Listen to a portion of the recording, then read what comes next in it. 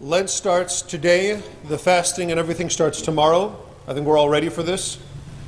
And because we're all ready for it, this is not when the devil is going to tempt us. Notice something in the gospel. Jesus was baptized. He came out of the water. The Holy Spirit descended on him. The voice of the Father said, "This is my beloved Son." That is not when the devil came. The devil does not come when we are strong. He doesn't tempt us when we're ready for him. When does temptation show up? When he had fasted for 40 days and 40 nights, and it says he was hungry. When we are weak, when we're least expecting it, when we can least handle it, at the worst possible time, that's when temptation comes. So don't expect anything other than that. Don't complain when you're already having a bad day and then something else happens on top of it. That's just the way nature's built. Okay? Why? Well, I think one of the reasons why God allows temptation, why the devil exists, is because God wants us not just to be sort of comfortable and self-satisfied. He wants us to become strong. And we become strong by exercise. And he wants us to exercise not just the muscles that are already strong, but the weak ones as well. And I think that's one of the reasons why it's in our weak moments that temptation comes, because it gives us an opportunity to exercise them. But another thing I want to say about temptation broadly, and I'm going to go into each one of them in particular, because I think there's a lot to learn in the gospel today. Temptation comes when we're weak. All temptation comes when we're weak. And all temptation can sort of be justified. You can make excuses for it. If not, it would just be like, the devil's never going to appear to you and say, "Hey, I'm going to ask you to do something. It's going to make you unhappy and it's going to turn you away from God. What do you say?" You'll never see that. Temptation has a sort of veneer of something that kind of makes sense at the time. It's sort of desirable. And so what it is to resist temptation, broadly speaking, is to see through the tricks that the devil places before us, even in our weakest moments. That's what all temptation is about. However, I think a really important lesson that's given in our gospel today is there are different kinds of temptation. And because there are different types of temptation, there are different ways to avoid it. There are different ways to fight against it. Not all temptations are defeated in the same way. And that's a really important lesson in the gospel today and to have in our minds as we enter Lent. One of the temptations, the first one, is turn these stones into bread. Okay? He's hungry. Bodily appetites. How do you resist the temptation to go against nature, turn a stone into bread, to do some unnatural thing in order to satisfy some bodily craving? It could be food, it could be all kinds of other things. How does Jesus face the tempter? Because these are examples. Let me give you examples of what maybe isn't the best thing to do in our minds. Let's say we've got some bodily temptation, we have hunger, whatever. Jesus doesn't say, "No, that's wrong, I can't think about that." He doesn't push against it in that way. He does that later. A sort of a violent reaction.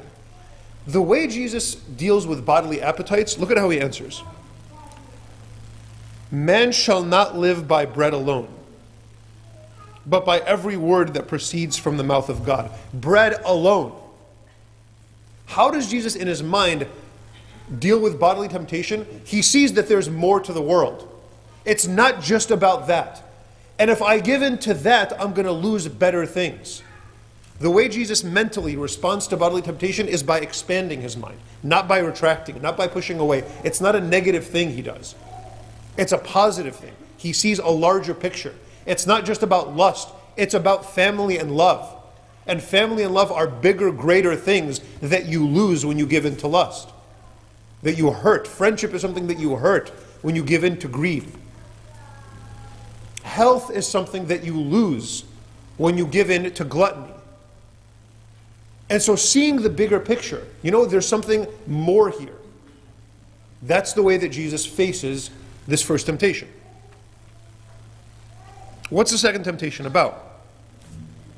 He took him to the pinnacle of the temple. He said, throw yourself down if you are the Son of God, because it is written, he will give his angels charge of you and they'll carry you. What's the temptation about? Well, it's the temptation to irresponsibility. To saying, okay, well, God's going to take care of everything. I can just do whatever I want. I don't have to think. I don't have to be prudent. I don't have to make wise decisions. That's a temptation.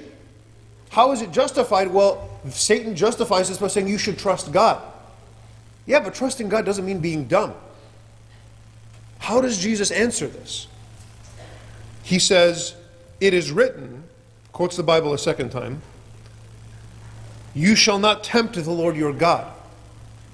This is interesting because Jesus understands and he shows us that responding to the temptation to being irresponsible requires a little bit of fear.